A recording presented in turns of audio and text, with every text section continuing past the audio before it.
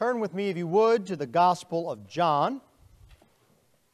We're going to be looking this morning at the last portion of the second chapter of this Gospel and the first portion of chapter 3. You have heard me say this before, but it bears repeating. The big numbers in your Bible books are not inspired by God. They were added chapter and verse divisions to help us to find our way in the Word of God, to assist us in memorizing the Word of God. But they are not perfect divisions of the Word of God. And that is why this morning we are going to look at portions that overlap chapters 2 and 3. If you would please give attention to the reading of God's holy Word. For the Word of the Lord is completely inerrant. The Word of the Lord is completely sufficient. And the Word of the Lord is completely authoritative. John chapter 2, beginning at verse 23. Now when He was in Jerusalem at the Passover feast, many believed in His name when they saw the signs that He was doing. But Jesus, on His part, did not entrust Himself to them, because He knew all people, and needed no one to bear witness about man, for He Himself knew what was in man. Now there was a man of the Pharisees named Nicodemus, a ruler of the Jews. This man came to Jesus by night and said to Him, "Rabbi, we know that you are a teacher come from God, for no one can do these signs that you do unless God is with him." Jesus answered him, "Truly, truly, I say to you, unless one is born again, he cannot see the kingdom of God." Nicodemus said to Him, "How can a man be born when he is old? Can he enter a second time into his mother's womb and be born?" Jesus answered, "Truly, truly, I say to you, unless one is born of water and of the Spirit, he cannot enter the kingdom of God. That which is born of the flesh is flesh, and that which is born of the Spirit is spirit. Do not marvel that I said to you, you must be born again. The wind blows where it wishes, and you hear its sound, but you do not know where it comes from or where it goes. So it is with everyone who is born of the Spirit." Thus far the reading of God's holy Word. Let's pray for His blessing upon it. Lord, we ask this morning that You would open up Your Word to us, that in it we would see the glory of our Savior, Jesus Christ, that in it we would see our duty that You have called us to believe upon Jesus Christ, to trust in Him, that we might be born again, that we might be made anew. This we ask in Christ's precious name. Amen. What does it mean to follow Jesus? Perhaps more pointedly, what does it mean to believe in Jesus? Perhaps most pointedly, what does it mean to savingly believe in Jesus? John chapter 3 is one of the most well-known and famous chapters in all of the Bible. But why is it here? What is John trying to tell us that we need to know? Jesus talks about being born again, which is a very common phrase that we are used to hearing. But what does He mean when He says born again? Why is it important for you to hear that today? We must understand the new birth because it is essential. Absolutely. There is no way to God without the new birth. There is no true faith apart from the new birth. If you would be right with God, You have to listen to Jesus. You must be born again. This morning, I'd like us to see three things about the new birth. First, John shows us the need for new birth. And then secondly, he shows us the necessity of new birth. And then finally, he reveals to us the source of new birth. The need for new birth, the necessity of new birth, and the source of new birth. Let's begin then by looking at the need for new birth. It begins here with verse 23 of chapter 2. Verse 23 starts on an apparent high note. We have seen so far two signs that testify to Jesus. At the beginning of chapter 2, we saw Jesus turn water into wine at a wedding feast. And in this, Jesus showed himself to be the Lord of creation, able to make creation obey his will. And then we saw Jesus go into the temple and clear it out of those who were ruining worship, who were seeking to prevent others from worshiping the true and living God properly.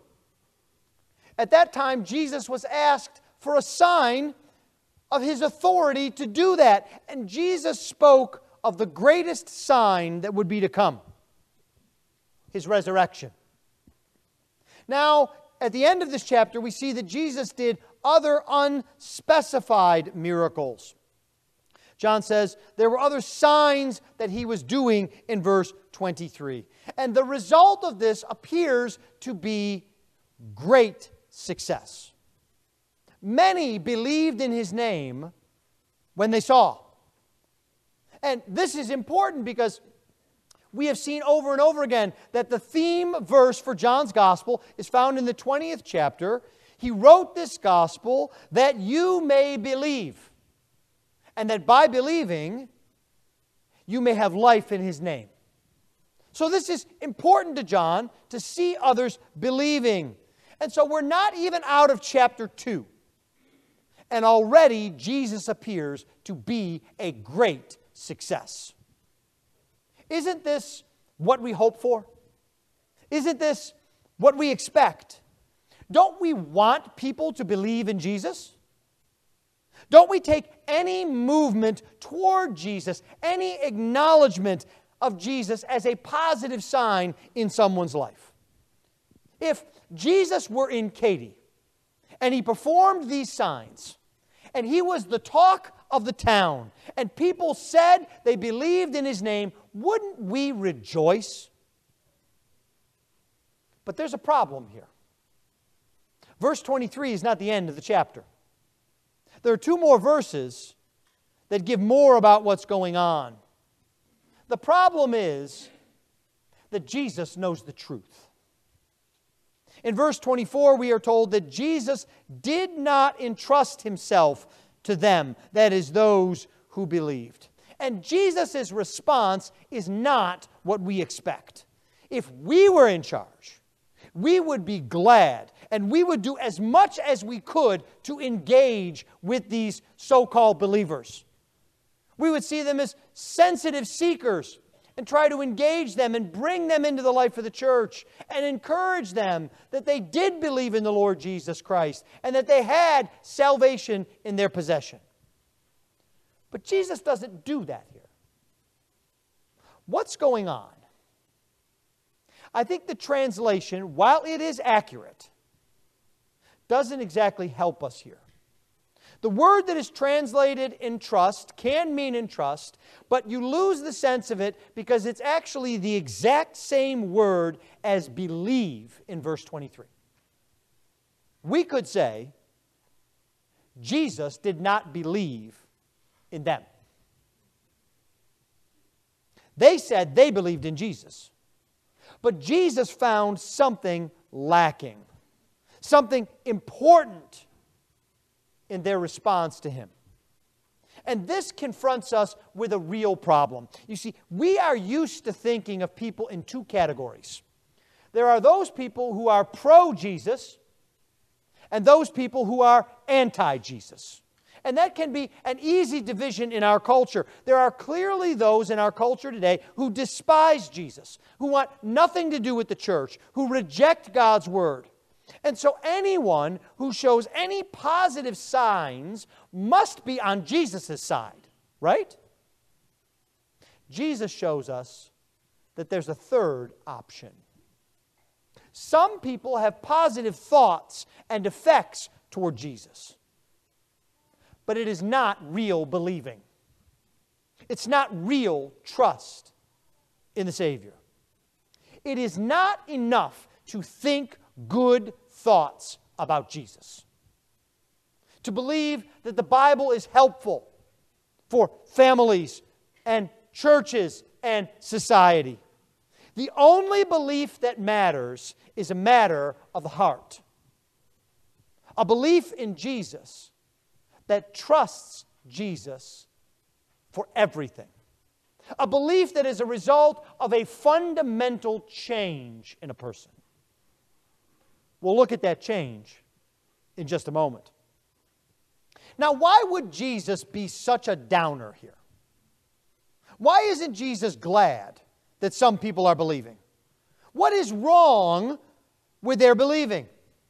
Well, verse 25 tells us why. It's that Jesus did not believe in them because He knew what was in man.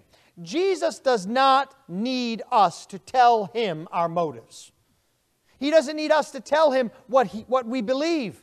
He knows us better than we know ourselves. You see, as we interact with other people, we have to try to discern their motives. We have to try to understand if there is truth behind their words, if they're saying everything that they think or believe, or if they're holding something back. But not Jesus. No, Jesus, John tells us, knows everything about all people.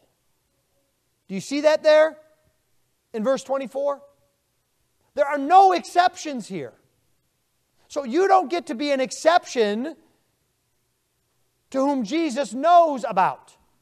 Jesus knows everything about you. He knows your every thought. He knows your every desire. He knows every word you say and every word you hold back. He knows everything that you love and everything that you hate. He knows what you think of God's Word. He knows what you think of Him. All without you saying a word. And that shouldn't surprise us, because John has already told us that Jesus is God.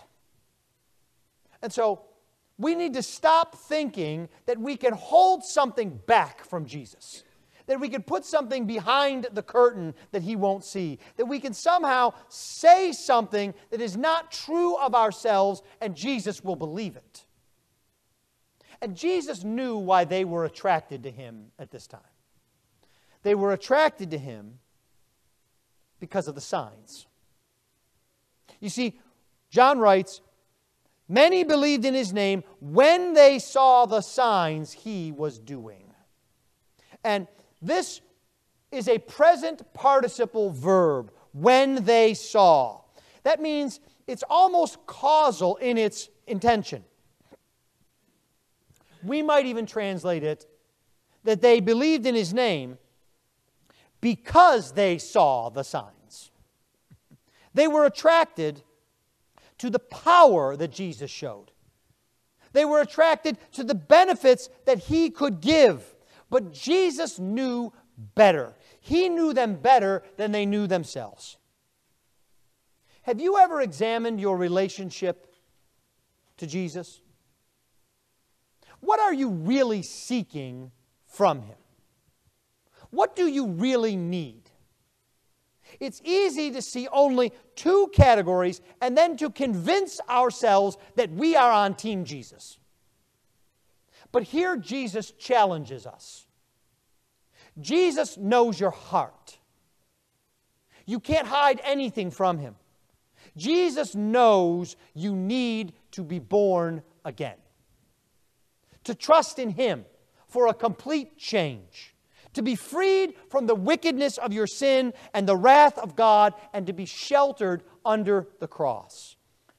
Come to Jesus not for the benefits that you think He brings, but because you need a Savior. Next, It's almost as if John knows we need an example to go to. And so John gives us a story that shows us the necessity of the new birth. It's the story of Nicodemus. Now again, you need to take out of your mind that big 3 that is there in your Bibles. Put your thumb over it if it helps. And I want you to see there's an obvious connection here. In verse 25, Jesus needed no one to bear witness about man, for He Himself knew what was in man. Now there was a man named Nicodemus. Do you see the connection? Nicodemus is the man.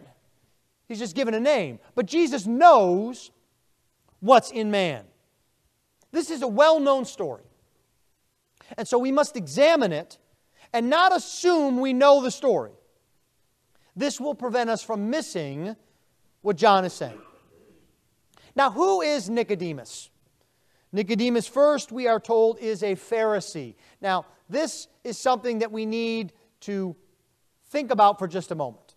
Because as soon as I say Nicodemus was a Pharisee, you almost expect me to say it in a certain tone. Now, Nicodemus was a Pharisee. And we want some kind of somber movie music behind. Cue the bad guy. These are the bad guys here. That's who they are.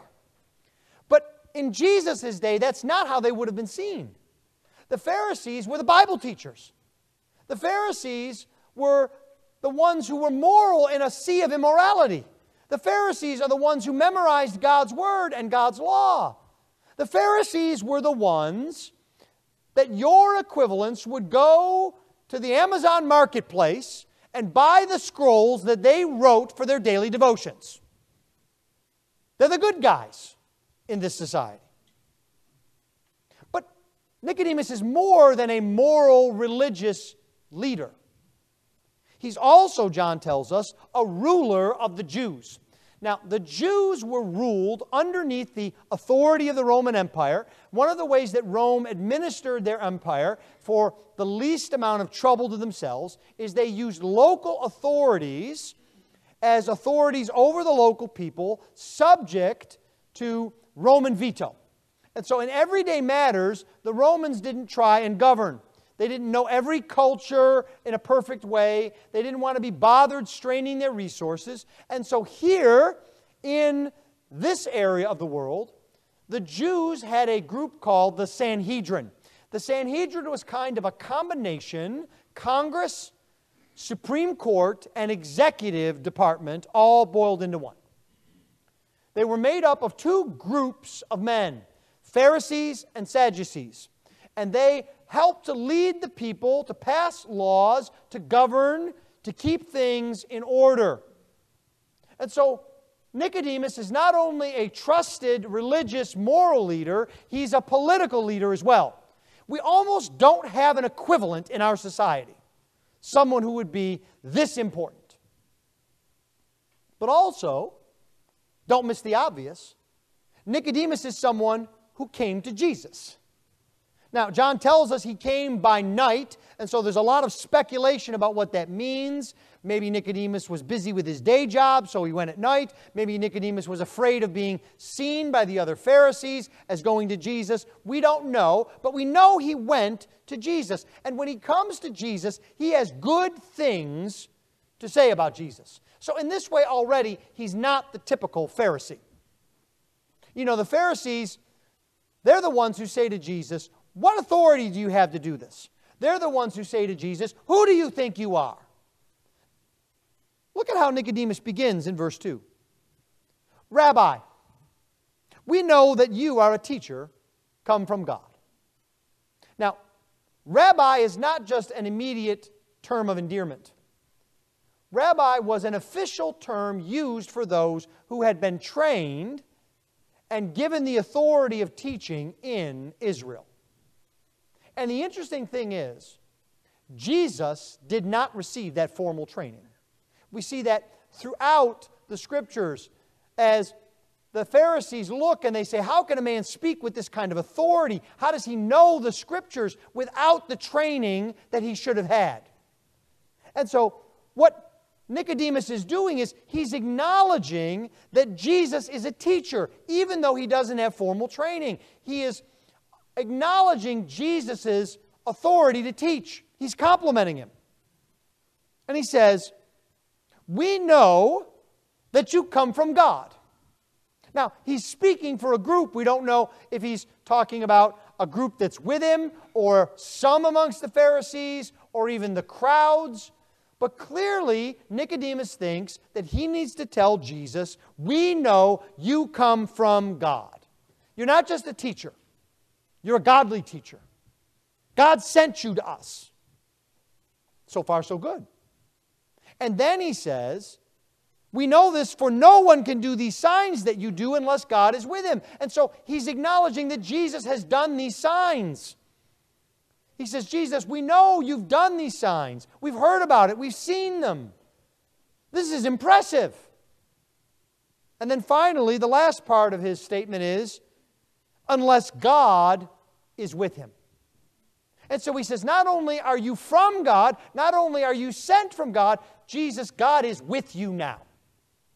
So far, this seems pretty good. All of this gives us a positive impression. Nicodemus must be one of the good guys. He must be on Jesus' side. He must believe in Jesus. And we might be tempted to look ahead to chapter 7 of John's Gospel or chapter 19 of John's Gospel when Nicodemus speaks up for Jesus or when he brings spices to anoint the body of Jesus. So we might count Nicodemus' faith in Christ from this day.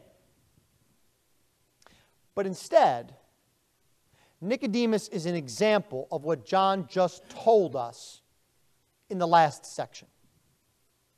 We see this when Jesus answered in verse 3. Now, it's very interesting. It's clear from the word that Jesus answered him. But do you notice what's missing here? The question. There's no question from Nicodemus. Jesus just answers him. Perhaps Nicodemus was going to ask Jesus if he was something more than a rabbi, more than a good teacher. He might have asked him, "Are you a prophet? Are you the Messiah?" That would have given us some indication of what Nicodemus thought. But Jesus already knows what is in man, including this one. And so his answer challenges Nicodemus. He says to him, "Truly, truly." Now, when Jesus says that, twice in this discourse and other places in the gospel, let me give you a translation for that. Hey, listen up. This is important. That's what Jesus means when he says that. And he's not just saying that to Nicodemus, he's saying that to you. Pay attention here to what I'm saying. And he says, "Unless you are born again, you cannot see the kingdom of God." Now remember to whom Jesus is talking here. Remember all that Nicodemus had. He's a moral leader. He's a religious leader. He's a political leader. He's coming and saying good things about Jesus. He's one of the authorities of the town. And Jesus looks right at him and he says, "You can't even see the kingdom of God." Leon Morris puts it this way. In one sentence, Jesus sweeps away all that Nicodemus stood for.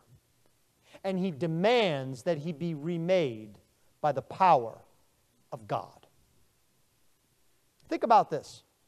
If Nicodemus can only be saved by the new birth, how could we have hope without it? We don't have a list of credentials as long as Nicodemus's. And yet Jesus looks right at him and he says, "Unless you are born again, you cannot see the kingdom of God." Now, Nicodemus can't believe it. And so he responds with a hyper-literal understanding of what Jesus says in verse 4. He says, "Jesus, how can a man, when he's old, be born again? Does he somehow go up into his mother's womb again? And he's born again?" Now, think about how ridiculous that sounds, right? Ladies, you all know when you hear the story of someone having a baby and someone says something like that baby was 14 pounds, every woman in the room gasps, right?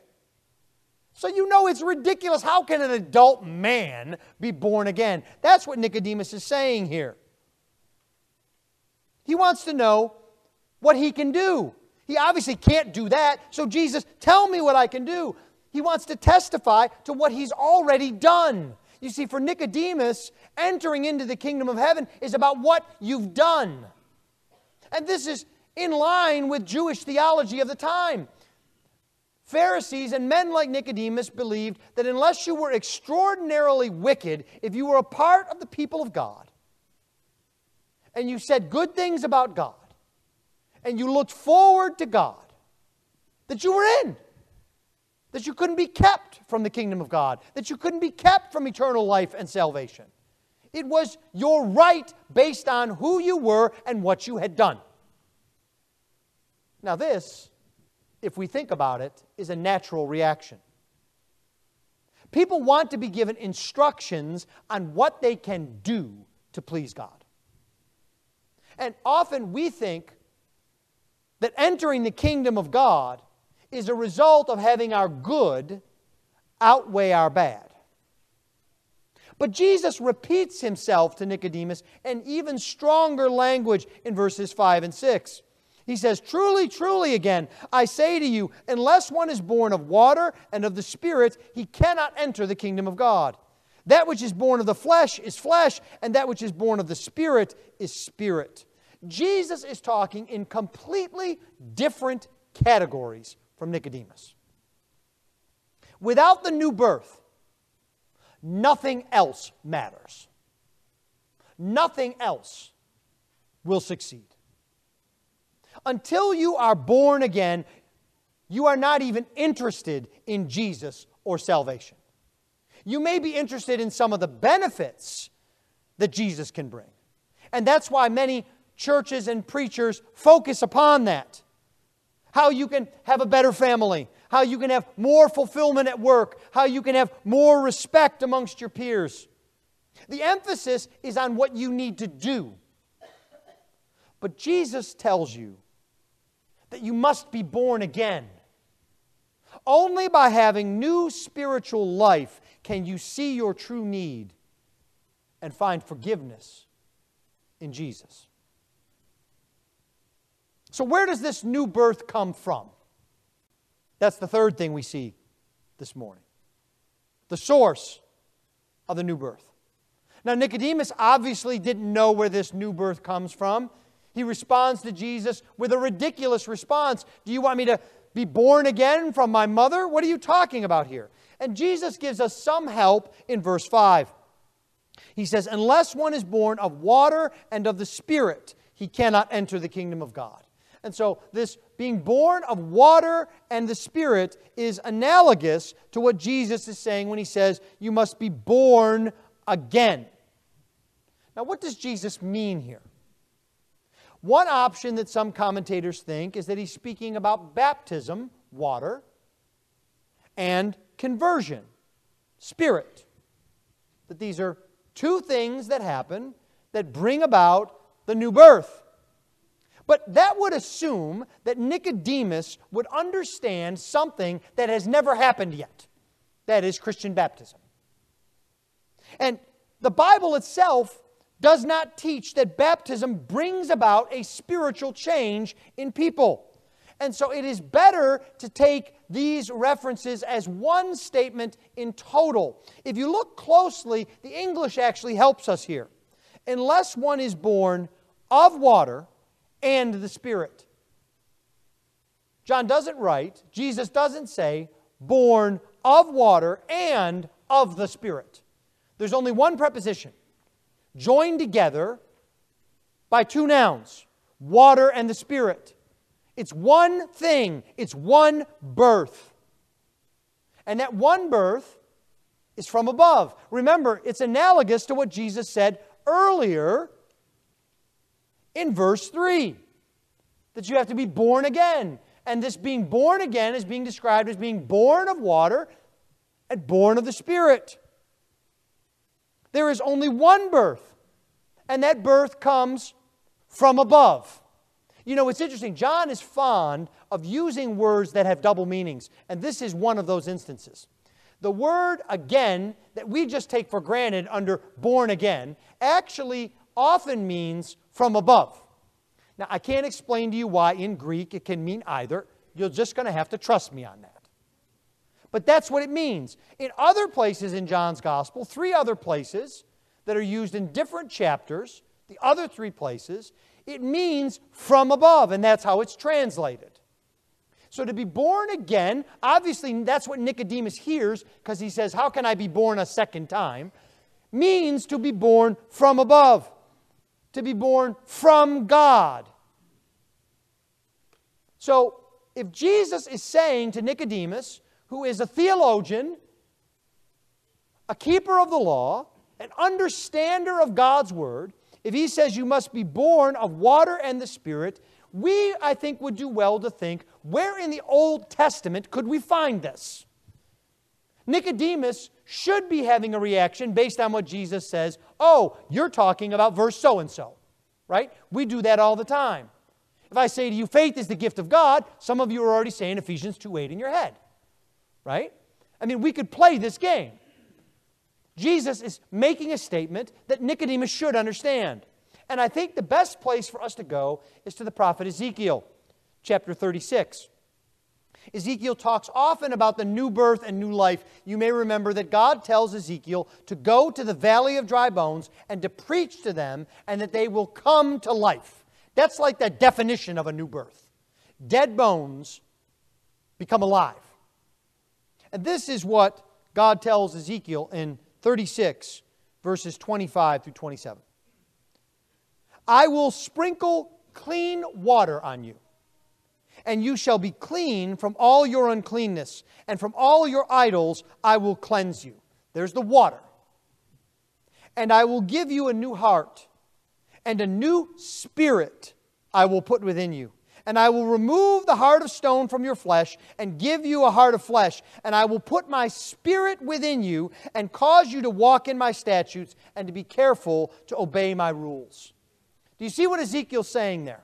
By water and the Spirit, you will be given new life, a new heart, and you will walk in my ways.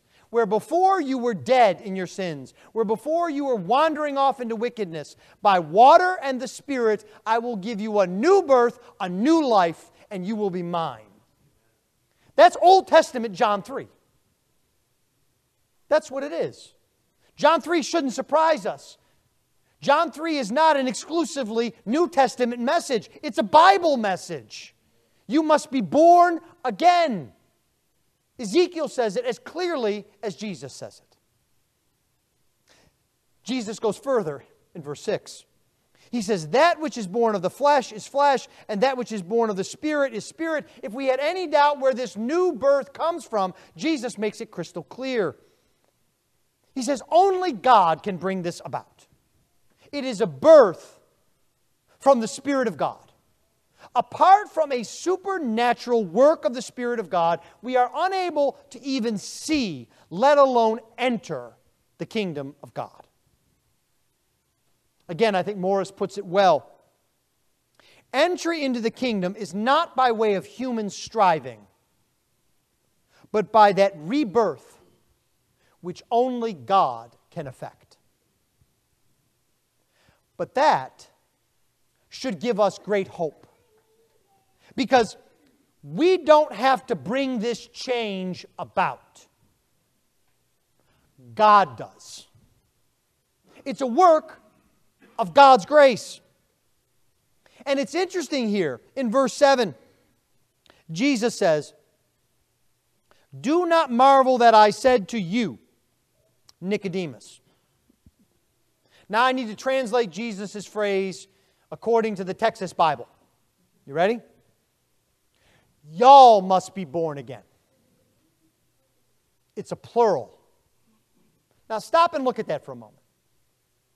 Jesus says to you, Nicodemus, all y'all need to be born again. What's he doing there? That's written to you. You see, it's not just Nicodemus that needs to be born again. It's not just because Nicodemus was a Pharisee. It's not just because Nicodemus asked a bad question. It's not just because Nicodemus came by night. All y'all need to be born again. Because Jesus knows what's in all men. He knows what everyone needs. And that's what He's telling us. This is not optional.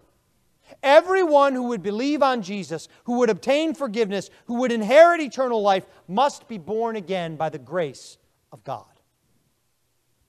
Well, how then can we know if God has done this supernatural work? If it's something we can't do, then we can't rely on our list of what we've done and what we've checked off to make sure it's done. Instead, we have to look to the Lord for His mercy and His grace. But that doesn't mean we're unable to see God's work. And so Jesus gives us an example in verse 8. He says, "The wind blows where it wishes, and you hear its sound, but you do not know where it comes from or where it goes." Now, how many of you have been in or seen a hurricane? You know what it's like, right? I remember back when I was in seminary, during Hurricane Katrina, as it came all the way up through Mississippi, being in my house with my wife and my kids who were much smaller then, and looking outside, and you know how I knew there was a hurricane? The trees were going like this. They were bent over. I could tell the wind was blowing. I could tell even which way the wind was blowing and how hard it was blowing. And let me tell you, I'm not the sharpest pencil in the box. But I knew I didn't have to walk outside to tell if there was a hurricane there or not. I could see from the effect of the wind. And that's what Jesus tells us. This is another instance of John using this double word here. The word for wind is the exact same word for the word spirit. It's depending on context how you translate them. So we could even say, the Spirit blows where it wishes, and you hear its sound, but you do not know where it comes from or where it goes. That's why it is like that with everyone who is born of the Spirit, because the Spirit blows where He will. We don't control the Spirit. We don't know why the Spirit works like He does, but we can see the effects of the Spirit's work. So what should we look for? Briefly, because I'm going to have to sum up the whole Bible for you here. The Bible tells us when someone is born again, when they've been given a new heart and given a new life, and that God has changed them. Because you can't meet Jesus and stay the same. Saving faith is not reformation. It's not trying to do better. That takes us back to our third option from before. The people who think they can say some nice things about Jesus and not be changed and somehow enter the kingdom of heaven. What we look for in the new birth is first and foremost faith in Jesus Christ. That is, trusting Jesus. Not just believing that He can do good things, not just believing that He can help us, but believing and trusting in Him alone, laying aside all our lists, all our authority, all our credentials, and trusting only in His work. Second, it's repentance from sin. It's leaving sin and running to godliness. It's fighting against sin. It's not giving place to sin. It's not being satisfied with sin in our life. And then thirdly, the new birth is marked by new desires and affections. Someone who has the new birth wants to worship God, has a love for God's people, wants to be found in prayer, wants to read God's Word. Their affections have been changed because their heart has been changed. They've been given a new birth and new life, and they are, as Paul puts it, a new creation in Christ. Not just bigger, better, faster, stronger, new completely. Do you see these evidences in your life? If you do, you should be encouraged, even if you're not satisfied with where you are now. God's working on you. And if you are born again by the Spirit, and if you have faith in Jesus Christ, if you repent of your sin, if you long to be with the Lord and with His people, then you know that God is at work. If you don't see them, then take hope. Because you're hearing exactly what you need to hear this morning. Jesus is telling you, through John, that you must be born again. And the good news of the gospel is that you can be. All you need to do is reach out in faith to Jesus. You can't do that without a work of God. So if you are willing to believe, to cast yourself on Jesus, you have every confidence that the Spirit is blowing you to Jesus. You can't make yourself into the person you need to be. But Jesus can. Come to Him now. Let's pray.